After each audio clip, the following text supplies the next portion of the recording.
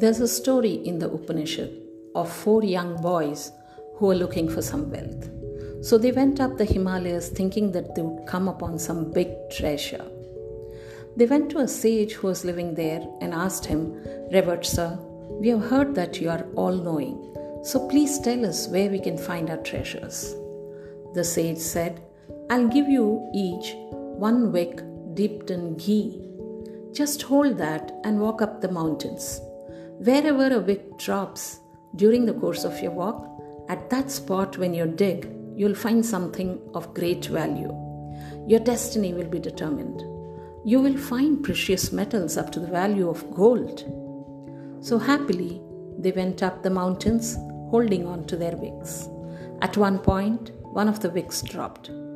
The boy whose wick it was dug there and found a huge mound of copper. "Oh my goodness, this is so much of copper," he said. The other boys said, "Why, it's just copper." The boy said, "I'm so happy." The sage said, "Wherever the wick drops, my destiny would be there. So I'm going to take this as my quota." So saying, he took that and went back home. The other boys continued. Then, when the next wick dropped, they dug and found silver. "Ah, silver, so very nice and even more valuable." The second boy was elated. But the other two said, "Well, silver's all right, but the sage said we would find gold." So as the boy who found silver returned home in contentment, the other two continued. And when one of their wicks again dropped, the boy that dug found gold, and he cried aloud, "Hey, look, here it is, the gold, and enough for both of us."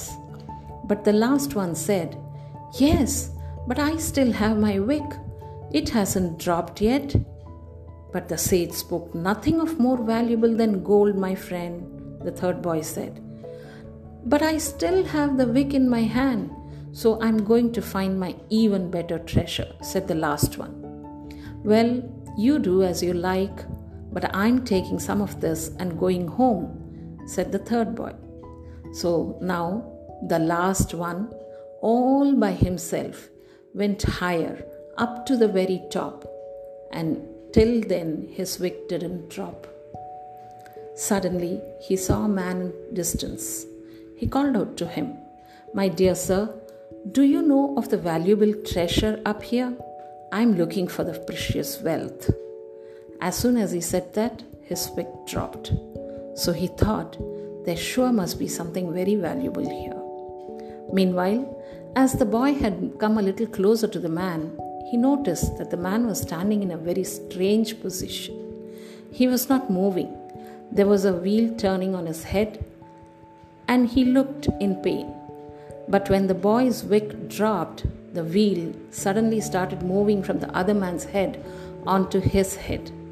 And as the wheel started turning, he started feeling the great pain. He could not move anymore, and the wheel kept him pinned to the place. The boy pleaded to the man, "Please tell me what's going on here. Why am I suddenly stuck to this spot? I cannot move, and this wheel on my head is so painful. What is happening?"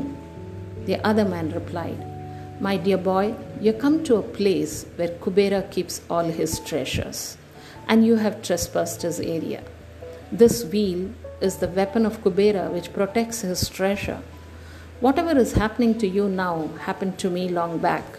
I also came up here looking for the greatest treasure. I came with some friends and met up with the old sage. He gave us the wicks. My friends who got copper, silver, and gold were all satisfied and went home. But I got greedy for more. I came up here and the wheel came on to my head. Now this will stay on your head and keep you fixed to this place till the next greedy person comes up." Thus, the greedy boy was left up there all alone and in pain. And who knows, he's probably still up there now. So when you go up the Himalayas, do remember, just walk away from the point where you get gold. Let not your lust for greater treasure lead you anywhere near him. Truly, what an illustration to show how a lusty desire for more will always put people into great difficulty, isn't it? One must yearn to get the best out of life, but the thin line between yearning and lusting often escapes the human eye. A conscious conditioning of the mind, then, is all that is needed to keep the vision clear and the wheel of misfortune at bay.